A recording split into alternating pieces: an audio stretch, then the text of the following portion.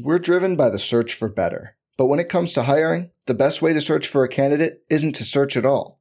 Don't search, match with Indeed. Indeed is your matching and hiring platform with over 350 million global monthly visitors, according to Indeed data, and a matching engine that helps you find quality candidates fast. Leveraging over 140 million qualifications and preferences every day, Indeed's matching engine is constantly learning from your preferences. Join more than 3.5 million businesses worldwide that use Indeed to hire great talent fast. And listeners of this show will get a $75 sponsored job credit to get your jobs more visibility at Indeed.com/Blue Wire. Just go to Indeed.com/Blue Wire right now and support our show by saying you heard about Indeed on this podcast. Indeed.com/Blue Wire. Terms and conditions apply. Need to hire? You need Indeed.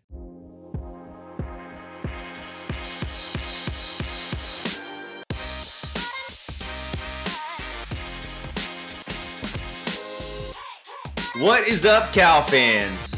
We are back with a big game special Redux episode. This is the Bearcast. You are in the correct place. We are a proud partner of the Blue Wire Podcast Network. My name is Andy, an Axe retainer. Alongside me is Rob, also an Axe retainer. What's happening? The Axe stays home in its rightful place in the city of Berkeley amongst bears, which it must remain, so we could use it to chop down some trees. Amongst friends, really. Amongst friends. It's really about the friends you made along the way. That's really all it's about. But superb. What a day. What a day. What a day. What a day. I mean, but before we get into the day, the scene, the vibes. Yes. We wanted to go to the day before. Friday. Statue reveal ceremony for the 40th anniversary of the play. Yep. And then, Rob, you did a good job of kind of talking about this last time and showing me like what the statue was going to look like. But overall, would love to hear your play-by-play of the unveiling. Well, I wasn't there at the unveiling, but I did watch like some of the videos that they posted and such. And Kevin Moen was there. Roxy Bernstein did the entire emceed the entire unveiling. Some members of the 82 team were also there, and then Gary Tyrell was there, and just a festive time around that entire right around that area. Which is, if you haven't been yet or haven't seen it. There's pictures. You can find pictures all over. And they did Andy and I will talk about how good of a job they did with the statue itself. But it's right at the base of the staircase that leads up to the stadium that's right next to iHouse. What gate is that? Gate 2, I think? Or gate 4 is the one that leads up to. So great spot. It makes sense because there's the huge standing bear statue on the other side of Piedmont Ave. So perfect place to put it. I'm actually surprised that it took so long to put a statue of the play anywhere on campus. You would think that would be one of the first things they did, probably at the 25th anniversary or something like that. But I'm glad they waited until now because, with the stadium renovations that happened a few years back and just the location, perfect. You're going to see it every single time you walk by that stadium. And the design of it was great because you have the Kevin Moen jumping up into the air with the ball. There's a trombone right on the ground next to him.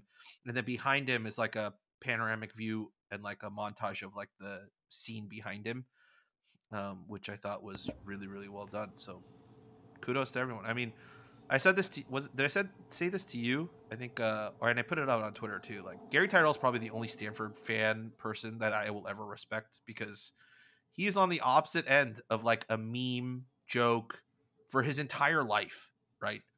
But he's such a good sport about it. Such a good sport. Yeah, it's really something that I think could be a life lesson for a lot of people in turning towards things versus turning away from them. I mean, so often with those type of things, he could have spent his life just running away from it. And I think on the E60 thing, Jeremy Schaap talks about that, how he could have taken the Steve Barton approach. Yep. And so many people do. And there wasn't, to be fair, that's a tough one-to-one comparison for Steve Barton in the sense like Gary Tyrrell didn't really do anything to ultimately impact the outcome of the game. Yeah. Whereas the Barton play did. Yeah, Barton was more like the moment before the end, or like the moment before the end of the game, versus Yes. Tyrrell being the moment after the end of the game. Yes, exactly. But yeah, I mean, to be at the ceremony wearing red, as much as it, made me want to vomit. Yeah. It was really great. It was really great, and we're better off for having him be involved. And then I loved the thing at the end of the E60 segment, which everybody should watch, by the way.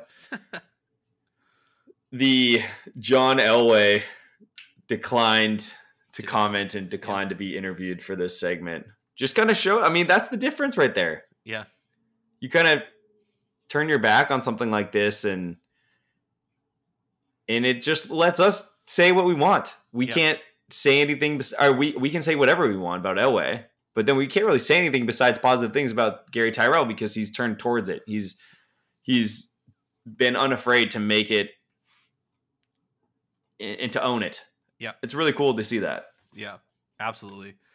That's I mean, like, a part of me is like, I get John Elway not wanting to comment just because of his competitive nature probably, and it still hurts considering that was like, his last year and that last game, knowing the circumstances around that after watching the E60 thing about, bowl eligibility. And I didn't know like that, the number of bowls compared to what it is now was so few that it was prestigious to get to a bowl game.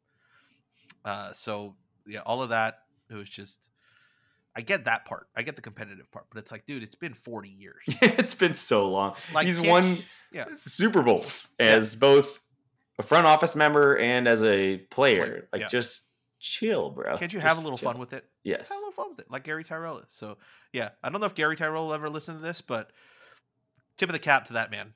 Absolutely tip of the cap. He was walking around the field for the entire game too, which was really cool. But yeah, that was Friday. And then, of course, the Bonfire Rally happened on Friday night as well. I saw some of the pictures that Avi posted and some of the videos. And, man, it was awesome. It was really cool. They finally brought, like, the fires back. Like, it's still not a bonfire per se. It's, like, fire installations. But at least there is somewhat of that, like, burning wood aspect of it that has returned. And then, the lines for the Greek Theater were out the door trying to get in. So, unfortunately, I wasn't able to make it because there was a men's basketball game scheduled at the exact same time. Nope, don't do it, Rob. We're not talking about it. We're skipping it.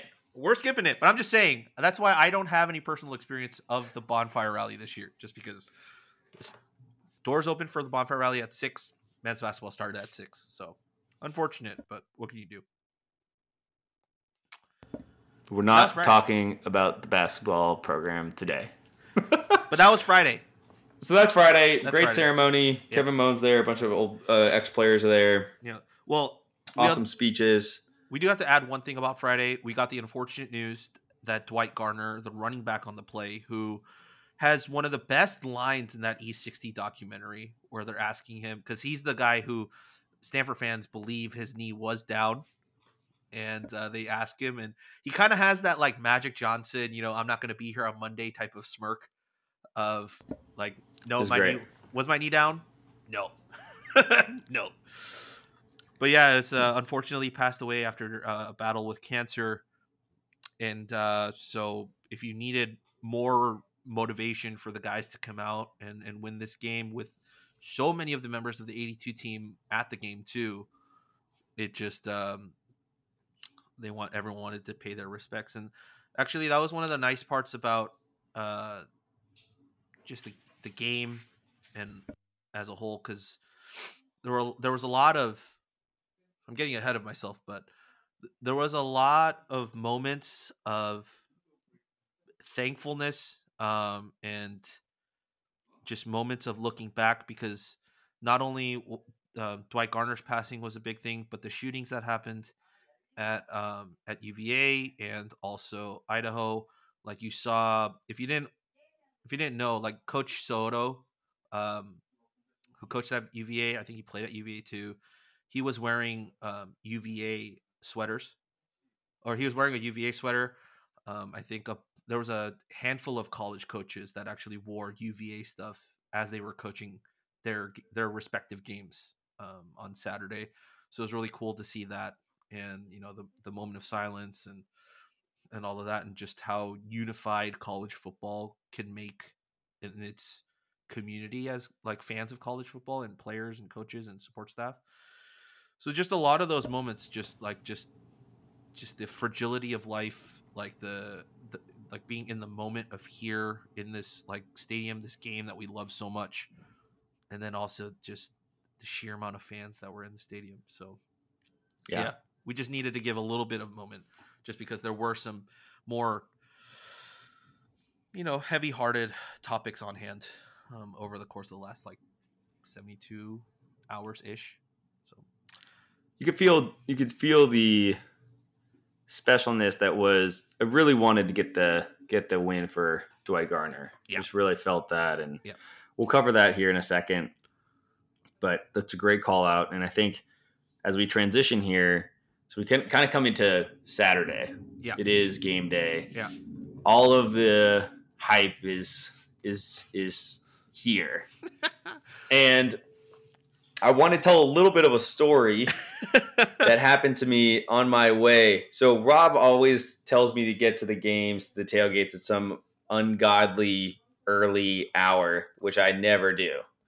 And this one, I think I said on the podcast that I was going to be there 2.5 hours beforehand. Yep. Which I didn't quite leave on time to make that, but I didn't leave horribly late, which was great. So there was improvement there. And the big one, so I'm getting everything ready to go. I'm like, okay, I'm picking out the jersey. I got my Mackay Polk, which I always call it my Mackay Polk, not my Vic Warden. Then I grab like my sweatshirt. I'm wearing my polo to look more professional. I have everything. I get in the car, so I throw my bag into the passenger seat, pull out, hop on 580, and I'm on 580. And as I'm driving on the right side, kind of queuing up the Cal fight song, which is what I always do. I have actually an Ohio State Cal playlist from 2013. Is that right? When they were here? Or when we were. So maybe it's 2012. Yeah, we went there first. Yeah. So I have it from then. I fire up the Cal fight song. It's the first song on that playlist. I look over to my left. And when I look over to my left, I see a police escort with 5 tremendous charter buses, white charter buses. And immediately I am like, I know what this is. I've been on these before. And I call you to say you'll never believe who I'm next to right now. Yeah. And I look over to my left and just see a bunch of players. So then I was able to really confirm, okay, this is definitely the Stanford football team. And they are.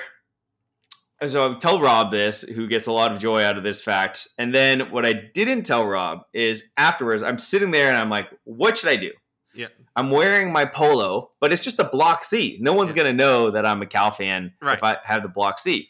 So then I was like, okay, well, I have my bag in the passenger seat. Let me open up my bag and see if I can pull out my sweatshirt. Yeah. Or the jersey. I was trying to think sweatshirt or jersey. At first, I was like, I am going to hang it outside of the window. Oh, good God! And then, I should go back. Your advice was to sabotage the entire operation and risk getting pulled over and missing my vacation to prevent Stanford from showing up for the game, which might not have been a good thing. But that was Rob's advice. We did say we'd pay your bail. Yes, that is true. My backup plan was then I pulled out my sweatshirt, which is the Under Armour cursive California script. Yep. And I have a a motorcycle cop directly in the lane left of me. No one can go in it, and then it's me. Yeah. And then the bus is on the left side of the motorcycle cop. Right. So I take the sweatshirt and I plaster it up against the window so that it spells out California. And I just cruise alongside the bus for as long as I possibly could before they had to go and switch out. They like basically ended up the motorcycle came over and cut us all off and stopped traffic so that they could merge onto 13. Yeah, get off, yeah. But I promised myself that some Stanford player was just gazing out, what are you doing? Yeah. Staring out to the right, being like, oh, this is an interesting drive, and then just sees this little blue CX-5 right along with this big, like, California. I was really happy with myself, but I don't know. We'll never know. We'll never know, but it was a moment. It was a moment. It was a moment, and probably the most it was not. We couldn't think of this. Like we did not plan for this. It was unscripted. I didn't know that they would take that path. I mean, it makes sense. It makes sense to me that you would avoid 880. Yeah, avoid going through San Francisco makes perfect sense. Yeah, so come over San Mateo or Dumbarton. Dublin. Yeah. That's not it. What did I just call it? Dublin? It's not the Dublin Bridge. Dumbarton. Dumbarton. I was like, that's incorrect. That is a city. Yes, it's a city. So, yeah, good vibes. I mean, I was fired up. Fired up after that. Yep. And so now I want to kind of... So I ended up showing up to 2 different tailgates. I showed up to the tailgate. The Right for California tailgate. About an hour 10 before game time. Very late. Like in terms of the tailgate, because the tailgate had been going on since 10-ish. I believe they got there 9:30 and they started at 10. So in like Andy wasn't late to the game, but just in retrospect of where the tailgate was, like we were winding down, we were starting to clean up. Andy was late to the tailgate. There wasn't much food left for Andy as well. Hey, I made it for the drinking 30% of the drinking song. You did. That feels like a win. But I want to hear from you. I mean, so I had our buddy Nick fly in Friday, stayed with me. His flight got delayed by multiple hours, so he actually arrived in Oakland at like midnight. So I went to go pick him up, came home, knocked out. We left the house we went and got breakfast at Blackbird Diner, came back home, changed, left. That was around like 9:45, 10-ish. We got to the tailgate like 10:30, and just parking and then walking through to our tailgate, I was like, this feels like a lot more people than normal. Like it still hadn't hit me that it was a sellout, right? I needed to see it for myself before I could confirm it. So the amount of people that you saw walking around, I was like, this feels like more than usual. This feels like more than usual on any game day. And when we got to the tailgate, there wasn't that many people at first. But then that parking lot that we're in Dwinell just started to just car after car after car after tailgate setup after tailgate setup after tailgate setup. And then our tailgate, like we have 2 tents and like tables and stuff. It was packed. Like we had so many people. Like usually you have space to like roam around, but this was like you have to squeeze past people, be like, excuse me, like walking through. Like Rico, who first of all, I didn't know Rico listened to our podcast. So that was a shocker. That was a shocker. Second thing is he said he was listening to our podcast last week and was like, Andy, talking about bringing his father-in-law and maybe his parents. And so he was just like, oh, he usually plans for about 30 people to come through. Now he's like, okay, add a few more. And then some other people were like, oh, bring some more people. So he's like, oh, okay, add a few more. And, they ended up planning for like 60 people. And Rico and Steph didn't even get to eat dinner or lunch that day. Because everyone else, there's just that many people that showed up. And so that was great. The vibes were great. The amount of people that were coming through were great.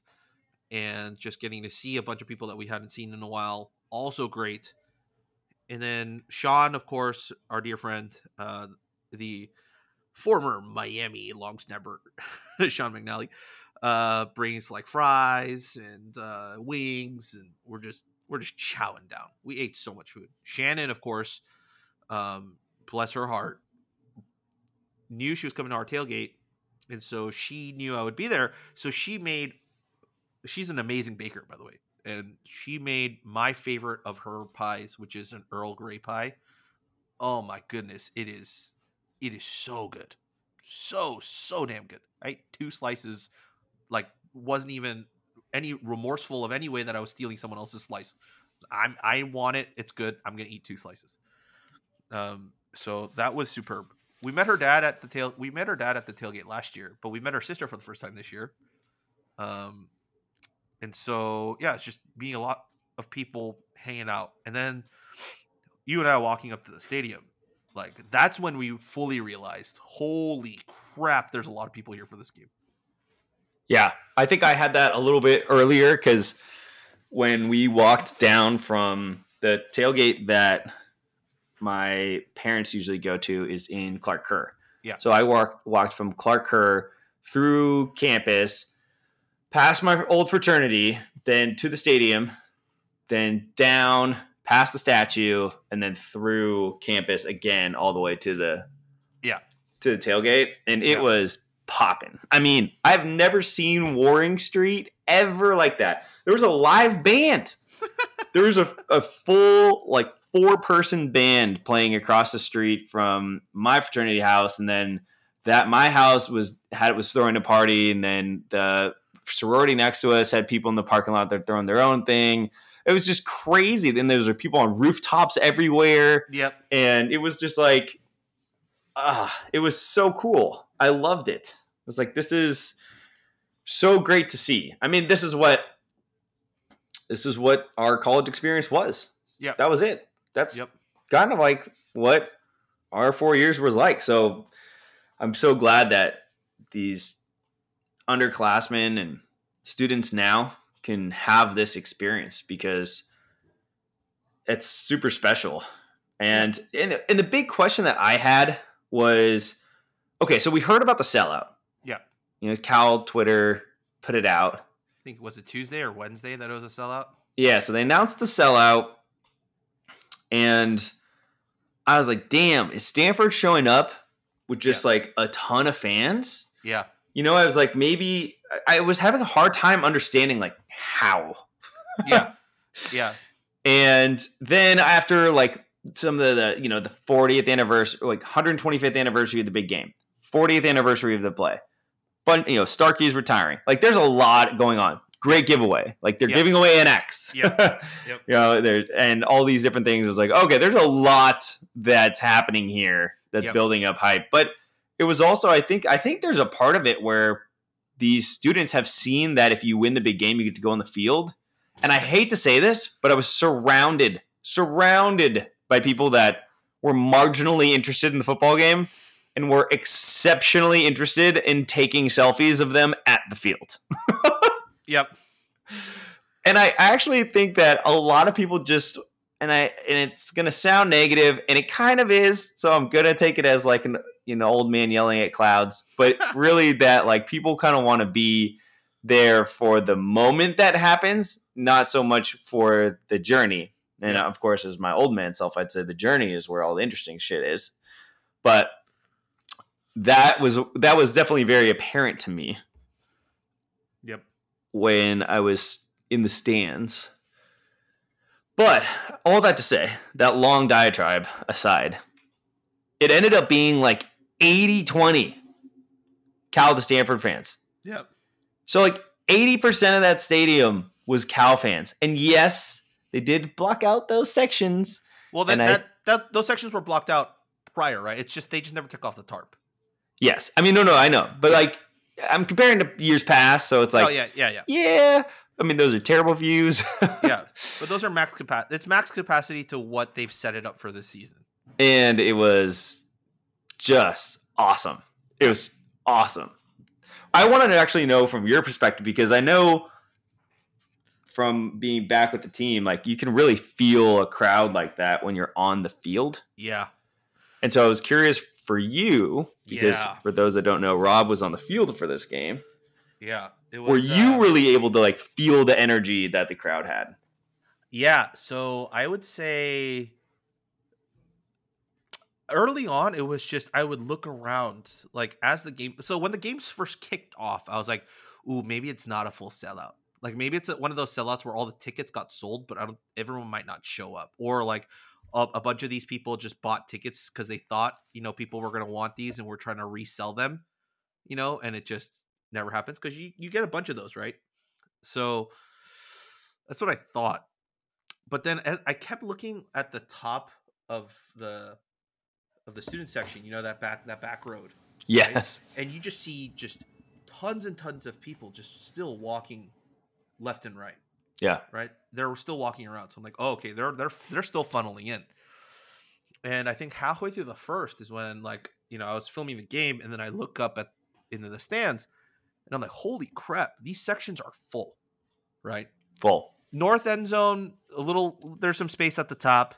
ESP seats, there were some empty seats, but I think the ESP seats were a little bit empty because some people probably were inside in their club area, watching things. It was kind of chilly. That's what my parents said. I actually asked them why they thought that, and they said that so many people just stay inside because it's so much colder over there. Yeah. You don't get the sun at the beginning of the game. Right. And you're sitting in those nicer seats. They're a bit more spaced out than, sitting in RR or QQ.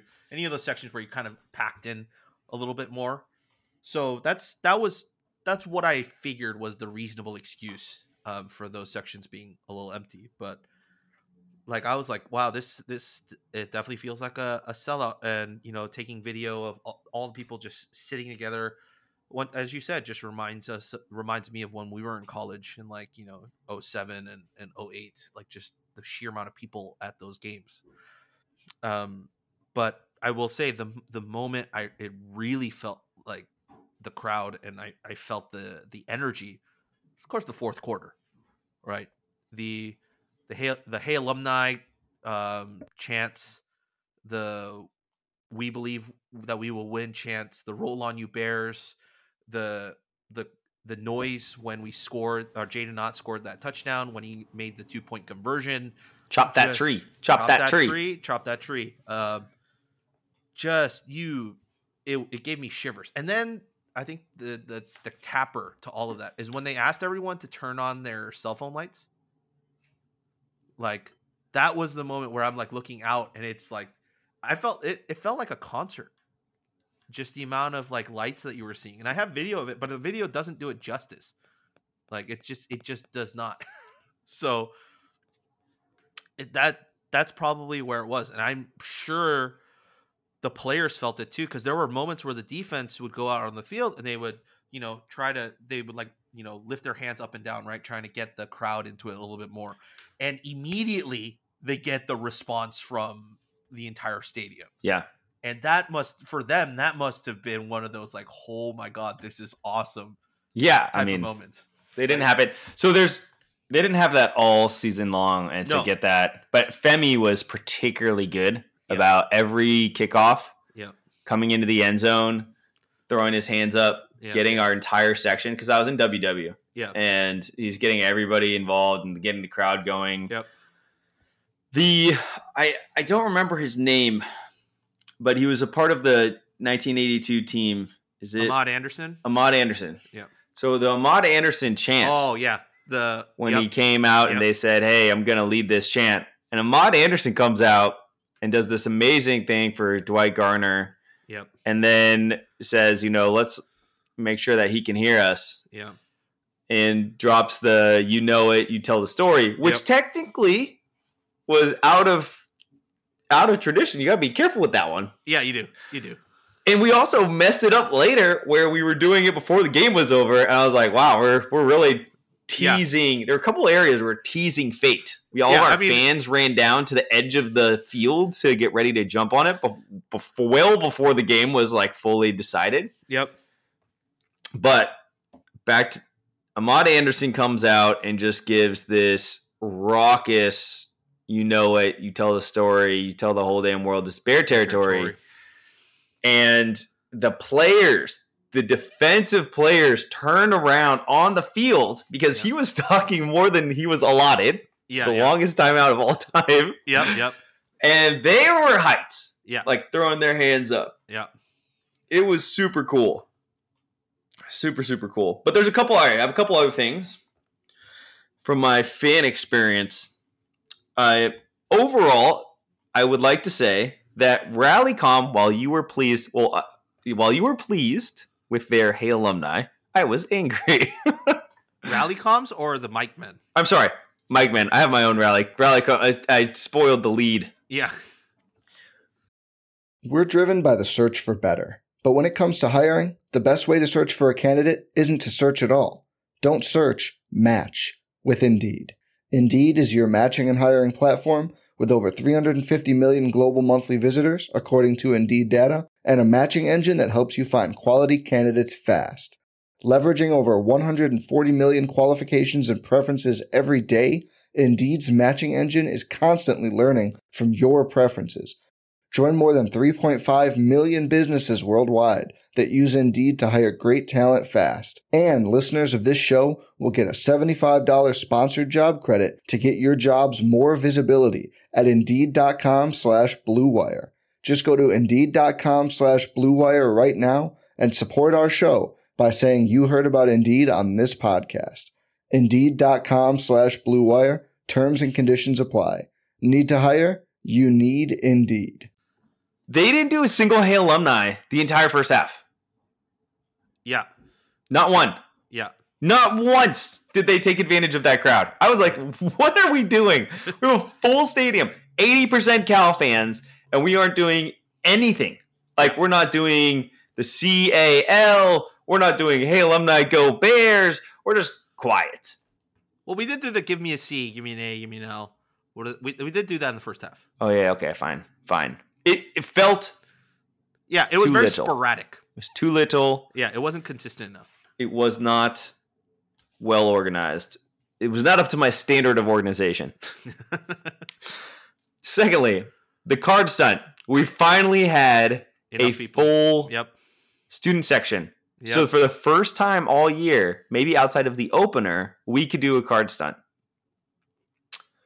And let me tell you, we did not execute that thing at all. No. That was terrible. Yeah. Every person involved in that should be ashamed of themselves. I mean, but you can't blame leadership for that one. That's just purely on like the students that are sitting in that section. Most of them don't have real experience with the cards. Like they're just playing around with them. They're like throwing them up in the air, like when there's a touchdown, and there's no real sanctity is the wrong word, but that's the only word I can think of, so I'm going to use it. But there's no sanctity to the tradition of like knowing that that's what those card stunts are for. That's what the cards are there for. There's an entire group of people dedicated to collecting all of those cards, organizing them, putting them into the right bags, putting them on the right seats. Like they do a lot of work to get that done, and it felt like a slap in the face to those guys. Fair. That spend hours putting those card stunts together. Good point. And spoken like a true Rallycom member. For 1 year. Former member. Yeah, because from my side, I'm like, damn, you finally had it. But it was very clear to me, it was like everybody got it, but like this very key 3 or 4 rows, like right in the middle, just didn't do anything the entire time. And then people just gave up and just started tossing them in the air. And it was just like, I was like, what was this? Yeah. What was this? Like everyone can do better. That was wild. It was Absolutely wild. Well, that's the scene, tailgate scene, crowd scene. Were you talk about the game? Let's talk about the game. Let's talk about the game. Do you want to read some stats first, or do you want to just jump right in the game? I mean, I'll read the stats as they're appropriate to when we're talking about the game. Okay. Well, since you were on the field, let's just do first half, second half. Works for me. What was your interpretation of the first half? So, like, I came home last night, right, and I uploaded all of my video clips, and I was just walking, on my iPad, just like watching back a few of them, and I was like, man, the first half was so boring. Like, regardless of what the score was, and regardless, like, Stanford was leading, just overall, it was like, it's such a boring game. It's just dropped passes, like bleeding yards, but like no electricity really. You know, there were moments of electricity where we were like, "Oh, could this be something?" And then it's like, "Nope, we're just hanging out." You know, we're hanging out between the 20s. That's pretty much what this game felt like in the first half, and that's exactly. We're looking back at the stats right now. That's exactly what it was. Well, a lot of yards. I felt like we were moving the ball. That's what I mean. So like that's what I mean when it said the game was stuck between the 20s. Yeah. Like Stanford moved the ball, we moved the ball, but it was like from our 20 to their 20 and then from their 20 to our 20. And the thing was, I mean, Stanford came out and executed that first drive almost flawlessly against us. And I was like, "Oh no." Yeah, their running quarterback makes that huge run and I was like, "Oh, F." I was like, "This is a wrinkle we did not expect We're not and plan for this." I just didn't know. I mean, it was very, and then we came back, we get the field goal, and then Stanford comes back and they kick a field goal, and then we come back and we kick another field goal. I was like, okay, well, this is more, this is what we were expecting, a field goal battle, of course, because it's Wilcox versus Shaw. Yep. I will say, I have my notes as the J-Mike drop in the first quarter. Pretty sure that was the end zone in the stomach drop. Yep. Devastating. Yep. Then I just wrote J-Mike drop city. Yep. That dude, something's happened.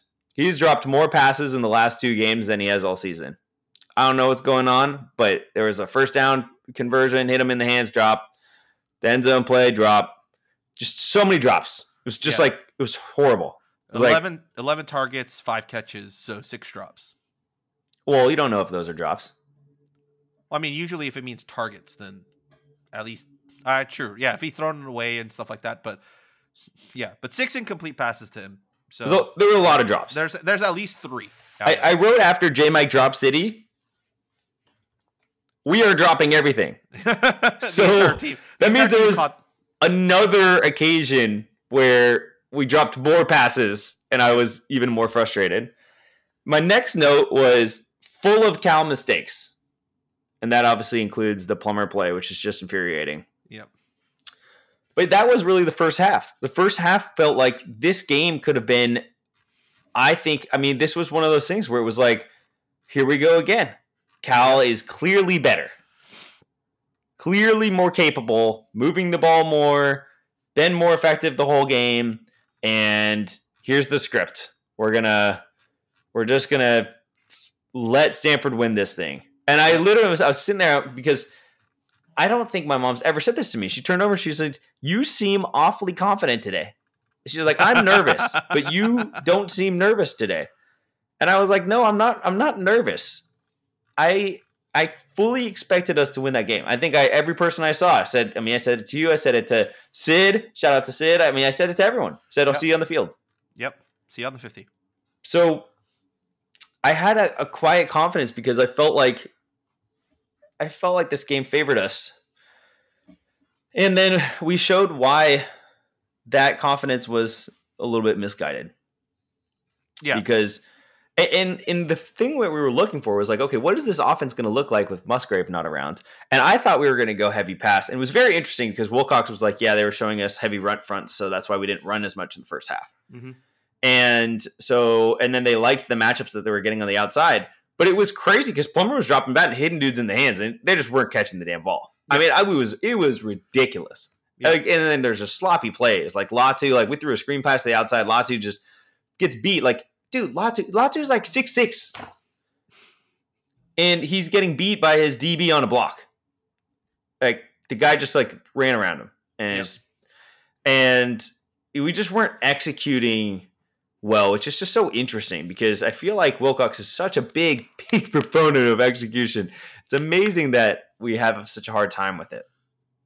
And so the end of the first half, the merciless end, obviously the Plummer play where that's just a very dumb play. I don't even know what he's looking at. I kind of understood it, get the dude on the outside, but I can understand what he's looking at, but the idea that he would throw it in that situation is just truly,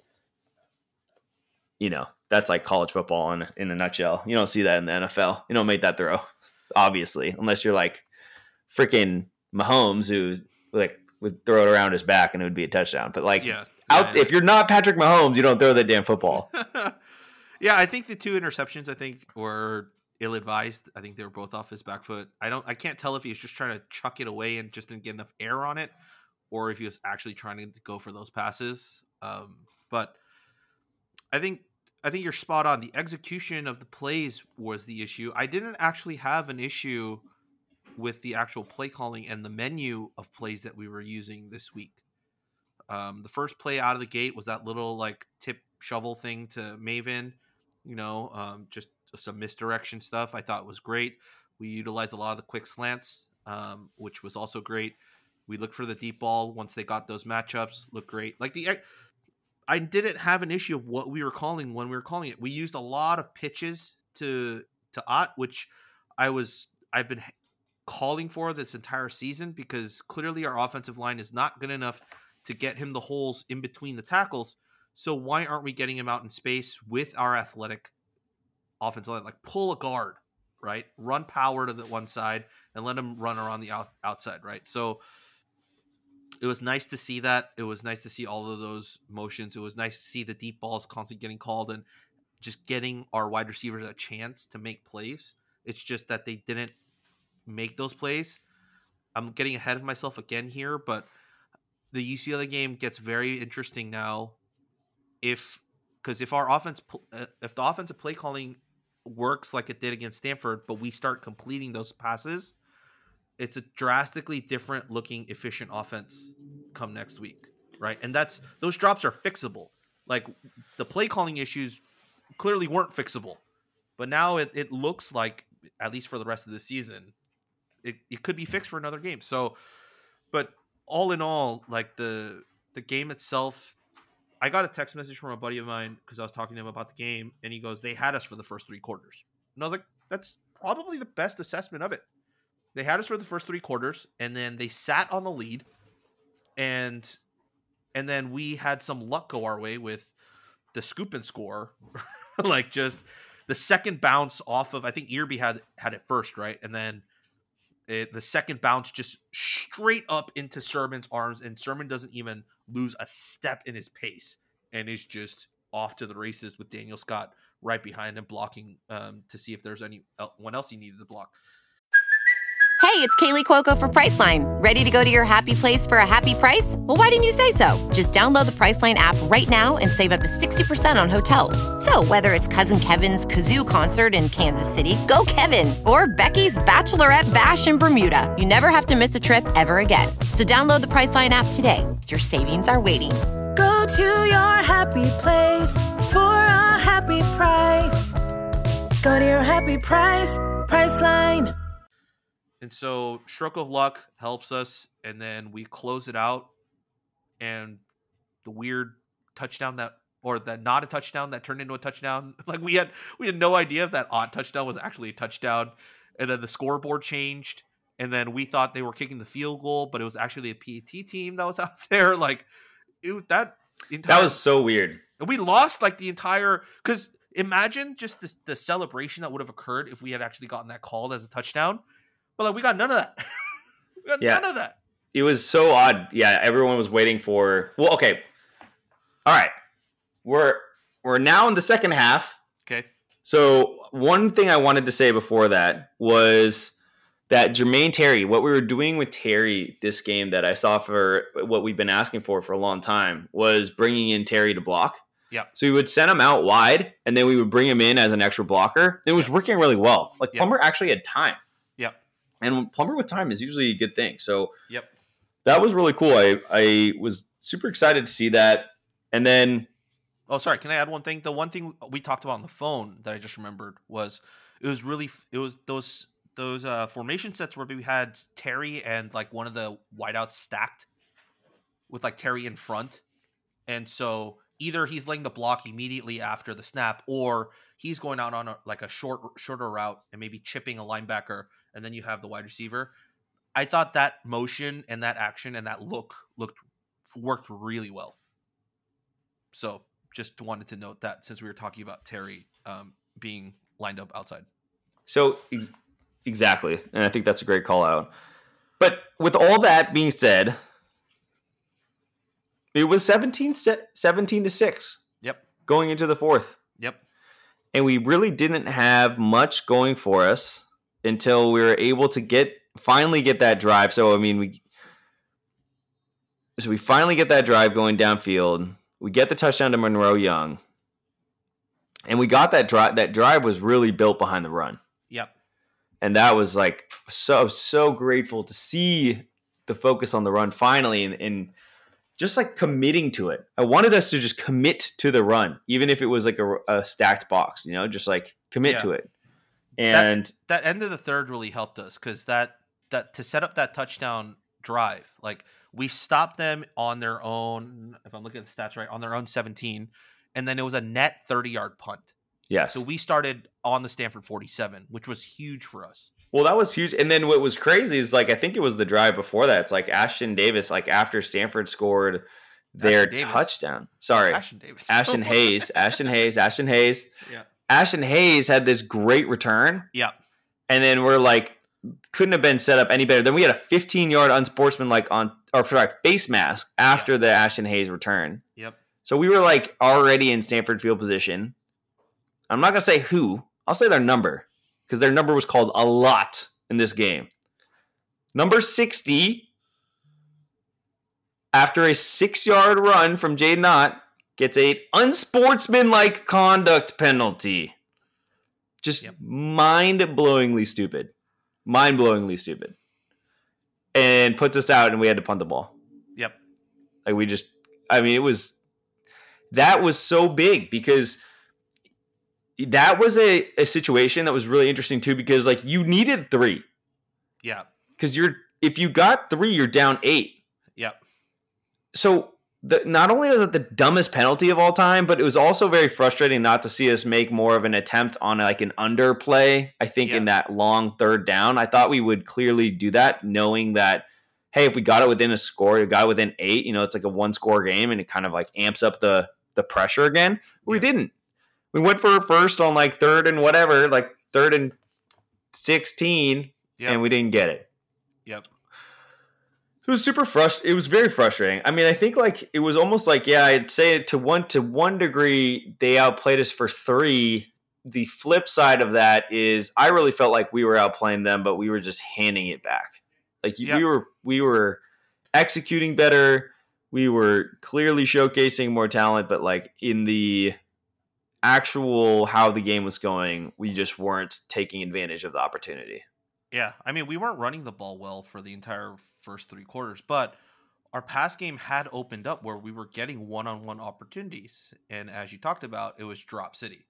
And like I butterfly effect here, but I think if we make at least half of those catches like that were drops in the first half, if at least half of those turned into catches, like we probably would have been up by at least 14 or at least 10, right? I don't think that it would have come this close.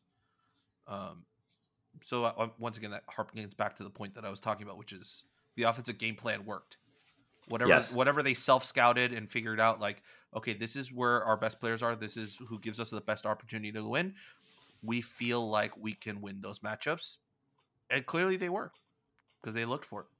And I think one of the other things that happened too, which is kind of like the unsung part of this game, there's 2 things. One, I wanted to highlight that Jeremiah Irby had like, is it Irby or Irby? Irby, I think. Irby had a vastly different second half than first half. Yeah, he had 3 or 4 pass breakups by the stats. And like he was getting beat.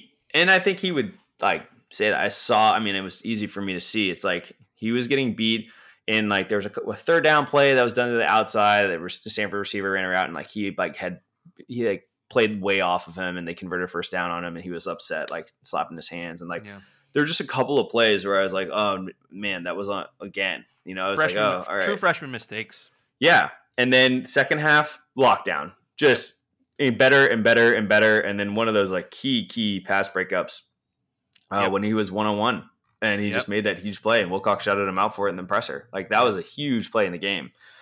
But so that's the first piece. But the second piece is the Cal defense just starts. It's like it went confidence to more confidence to more confidence to they're not going anywhere. Like it just like built, and it was like this team's not doing anything against us to the point at the end where it was like defense on the field just really felt like the old Cal defenses where it was like just ridiculous amount of confidence and swagger. Like this wasn't gonna happen for Stanford.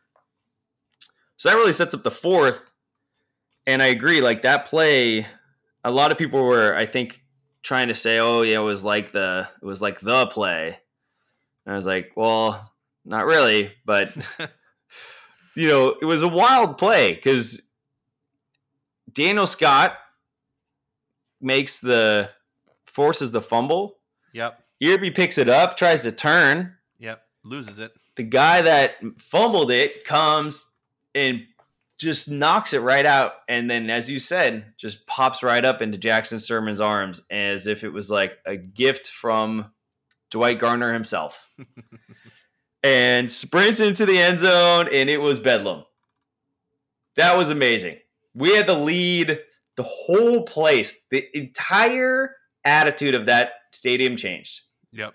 It was like, hold on now. Cal has the lead. Cal might actually win this game.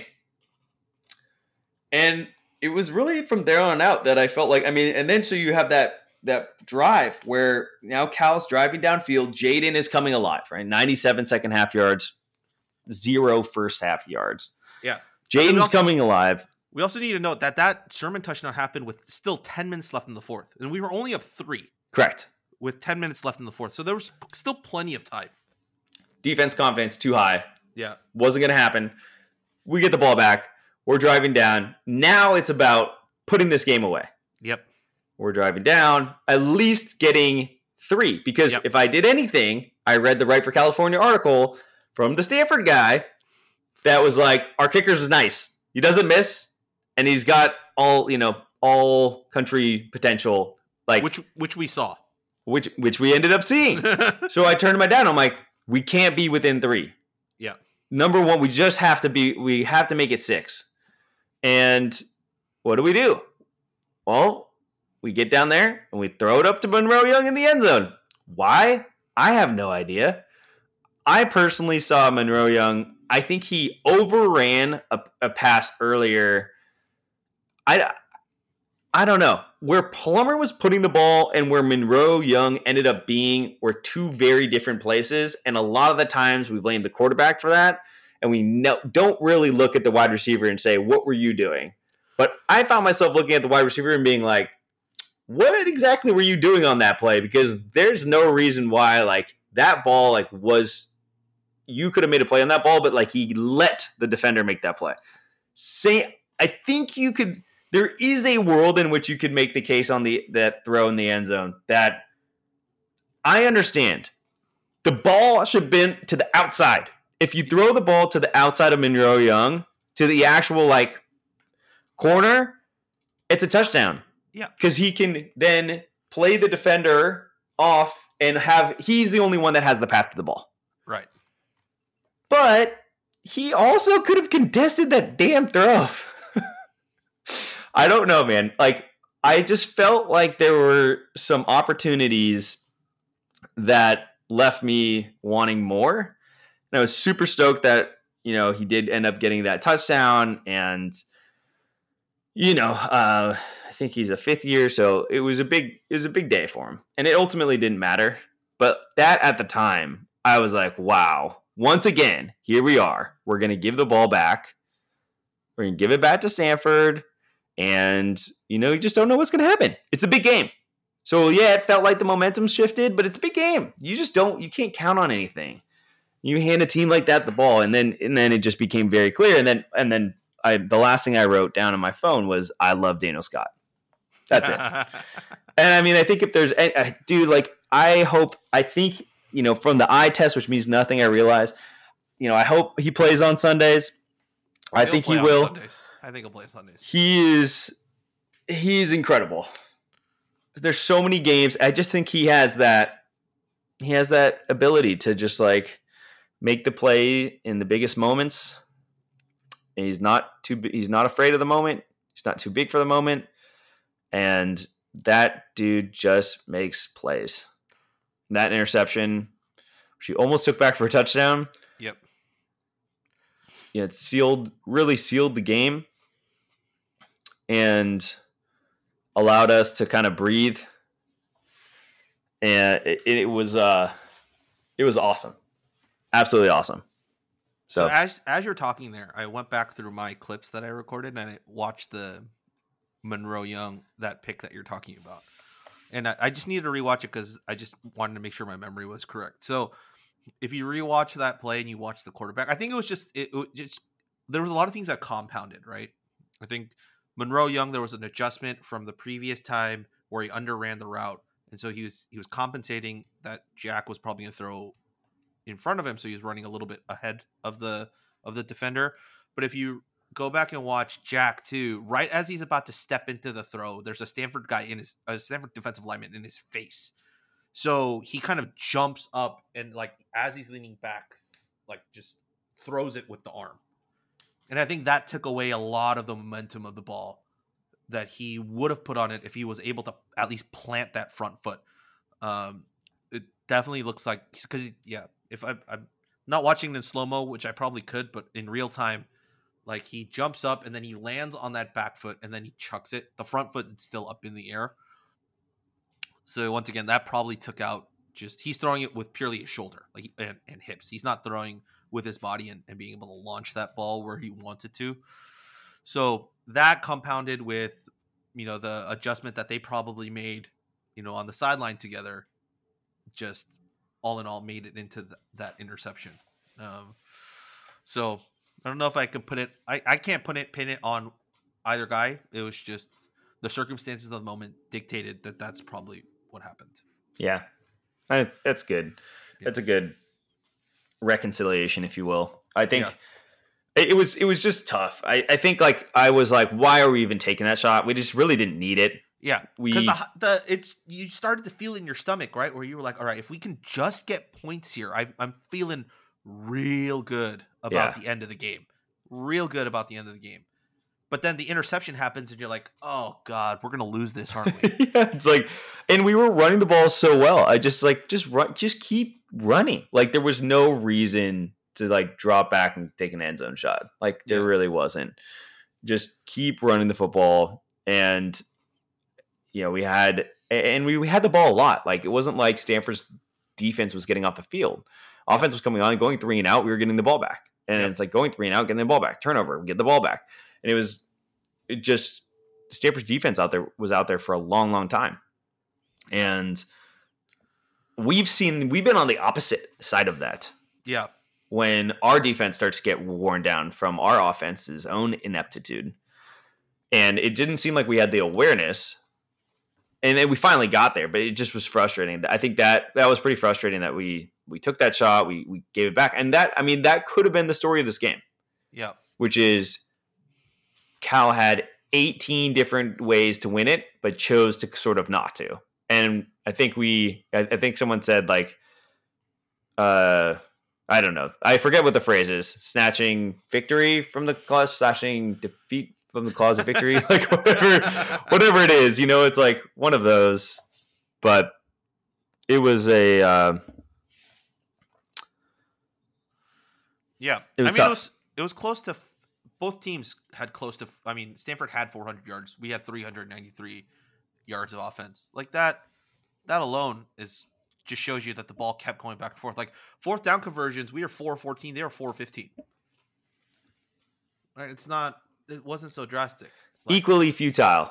Yeah, equally. But I think that's why, because we knew that Stanford had, like, injury issues, right, across their defense. So I think that added with this game, or ultimately, it was a war of attrition. And ultimately, they started to feel the effects of being worn down.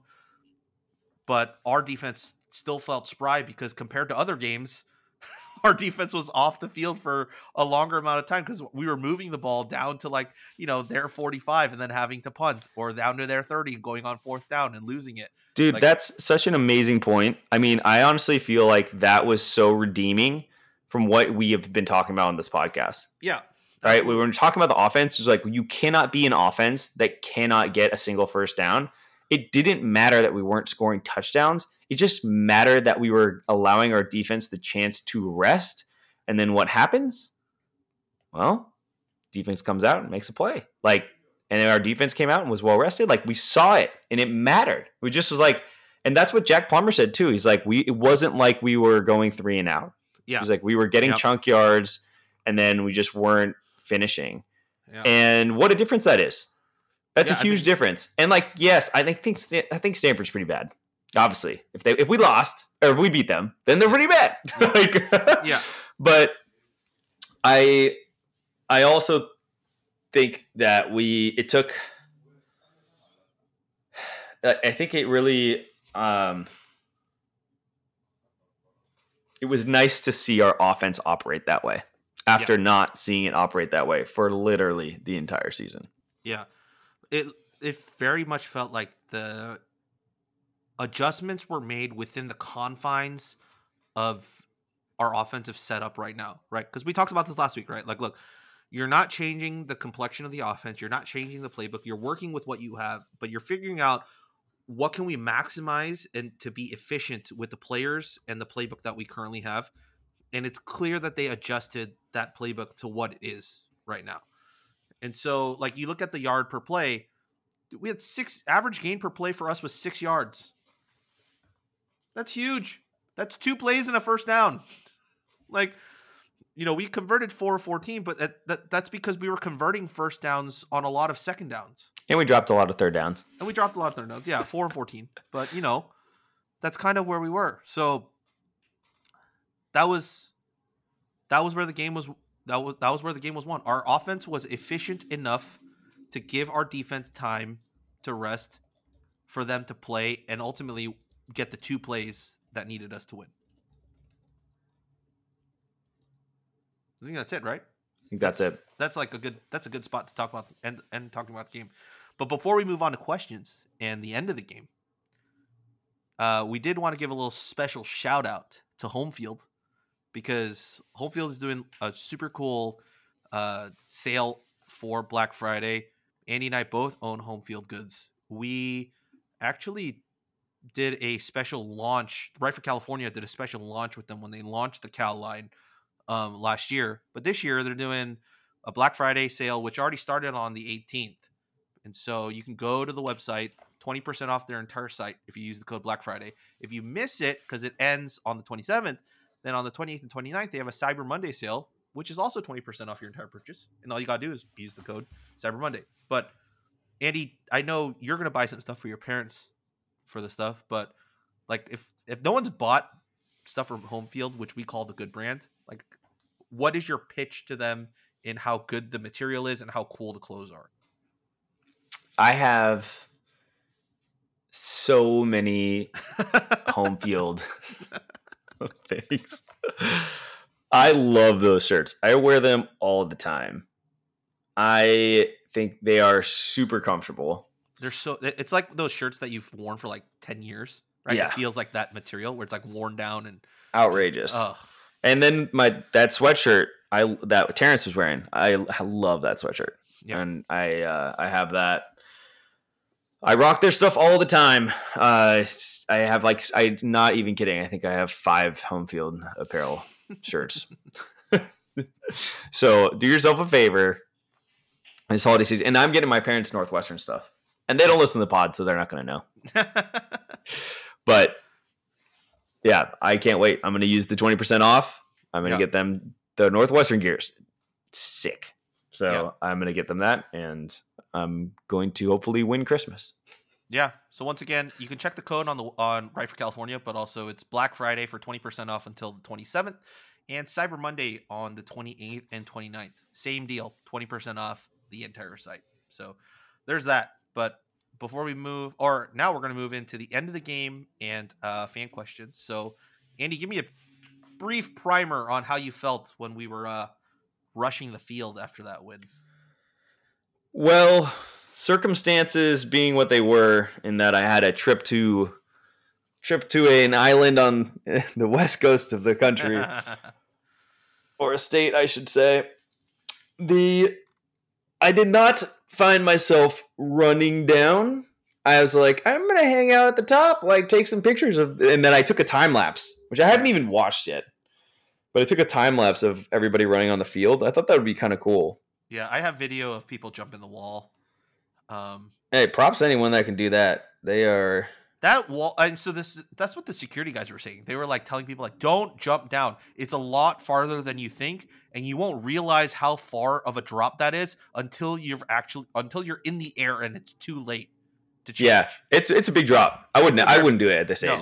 I saw some people do it, and it's that hurts the knees. Dude, there were multiple injuries. Nick saw a girl whose like foot was twisted in the opposite direction. What? Yeah. No way. Yeah, there was apparently like someone with a dislocated shoulder. There was another one with a dislocated knee, like all jumping off of the wall. No way. Yeah. So the EMTs had a really tough There was like time after the game was over. Wow. Which sucks for them because they're like sitting there the entire game, and then all of a sudden, like they're like, okay, I guess it was an uneventful game. No one got hurt. No players got hurt. It's time to go home. And then all of a sudden, all of this goes. So that's ridiculous. That's unfortunate. I would hate to contribute to their work day. Yeah. I liked it. It's just, they got to change that rule. The rule of like the 1 minute, they're announcing it in the stadium over and over again. Please wait 1 minute before going on the field. Please wait 1 minute. You know how long a minute is? Yeah. 1 minute? Like no one's going to wait a minute. Yeah. A minute? Like that is from the point in which the game ends, you are asking people to stay there for 60 seconds. And I would look at it, every 5 of those seconds are probably like an actual 5 minute wait. So it's like, there's no chance. You can maybe say wait 20 seconds. And I think that's a stretch. We know why they're asking to do that. It saves them money. Yeah. No, not only that, but it's like, players want to greet each other like across the ways, and you want the away team to get out because you don't want any fights breaking out with the away team. And yep. For sure. Yeah, for sure. I think why they're doing it is right, but there needs to be some more research into, can we make this a little bit better and more efficient for everybody? Yes. But yeah, that was the end of the game, and then we walked out, and that's all she wrote. The axe was retained. We went home happy, jovial. And I called Andy, and we chatted on the phone for like 15 minutes before we all went our ways. It was great. It was great. I got a picture with Jermaine Terry. You did get a picture with Jermaine Terry. Yep. With my father-in-law, Carlos. It was awesome. He was so nice. He was signing autographs. Got a picture. I highly recommend going to see Jack Plummer's selfie that he took, if you haven't seen that on Twitter. He took someone's phone and took a selfie like up. He was on someone's shoulders. So it's him, and then the entire background is just all people.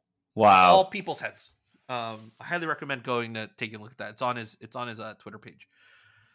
But we have a couple questions, so I think it's a good way to wrap up our show with. This was so if you didn't get your questions in on time, I'm sorry. We weren't planning on recording today, but since Andy is leaving the state for the holidays, like we wanted to get it done on Sunday. So there you go. Got to Joe Kenyon here. Hey, nice meeting you yesterday. Yeah, that was really cool. Joe Kenyon actually, someone came up to me and was like, hey, I can't remember exactly what he said, but he just like dapped me up, and he was like, oh, I'm Joe Kenyon. And I was like, oh, nice to meet you, man. And so he recognized me.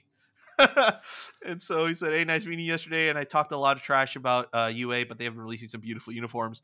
The big game design might be my favorite uni of all time. What are your thoughts about these new releases? I'm pretty sure a lot of these were in the works for quite some time. I'm like the big game stuff with 40th anniversary, 125th. It just made sense that they had already been planning for this for years. And the culmination of it just sucks that it's the year that they're like closing out their contract with us. But they were beautiful. Beautiful. I think I had like 6 different occasions where I turned to my right and was like, have you guys seen how dope these helmets are?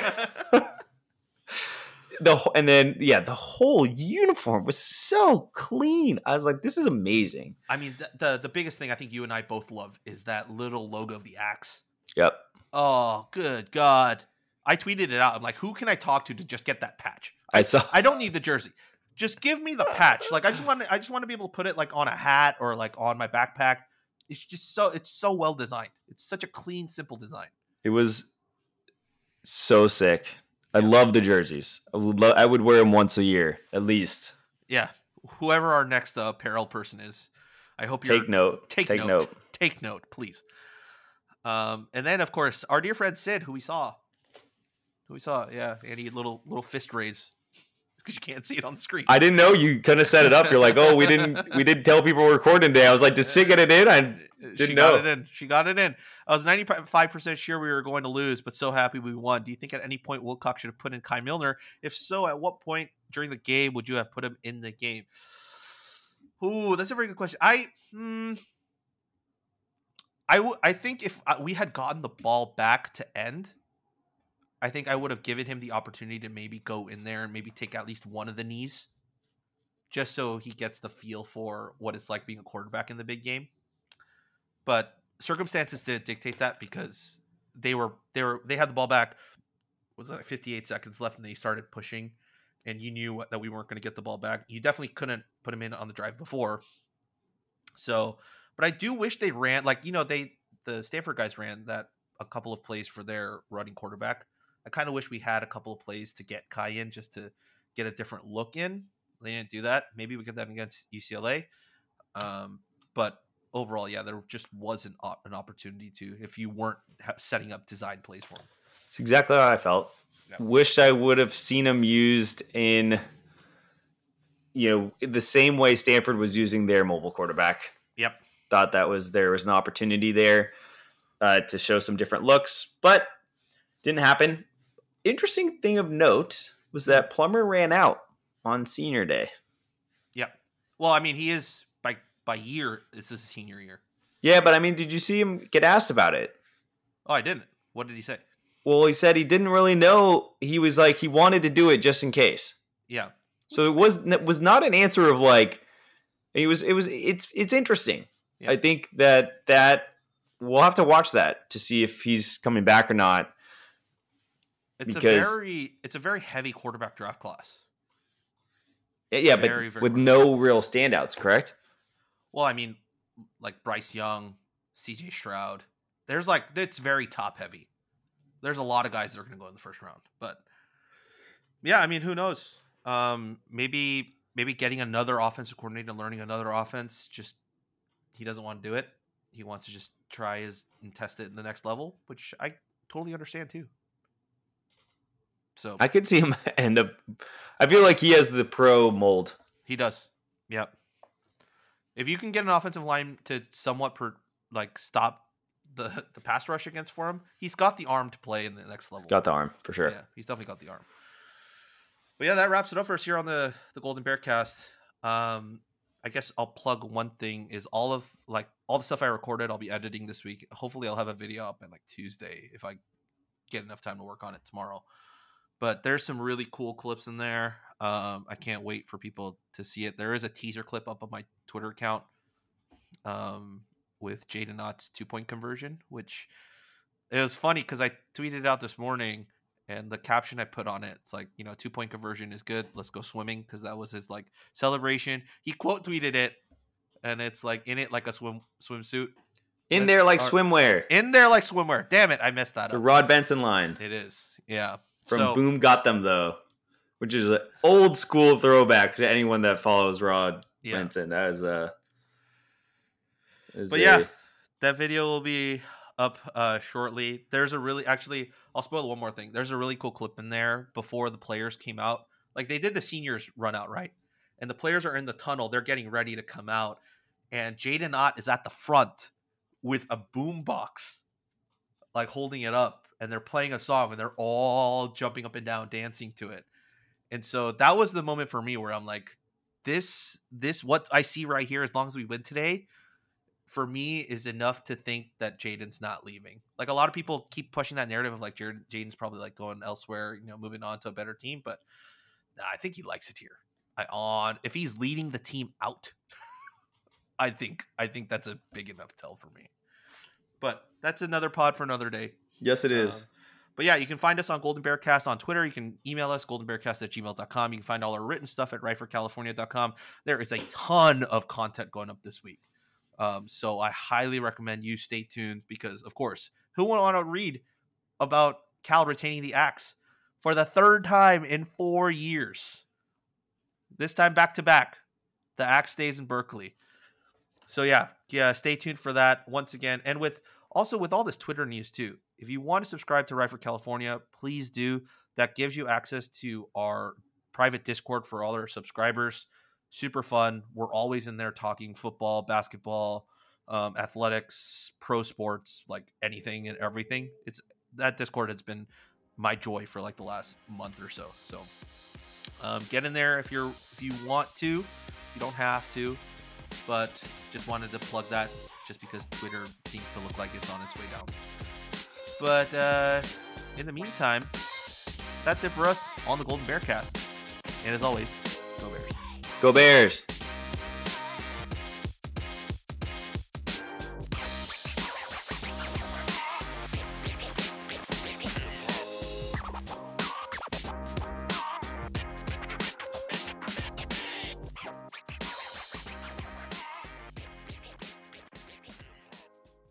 I'm Mark Chapman. Welcome to the Planet Premier League podcast.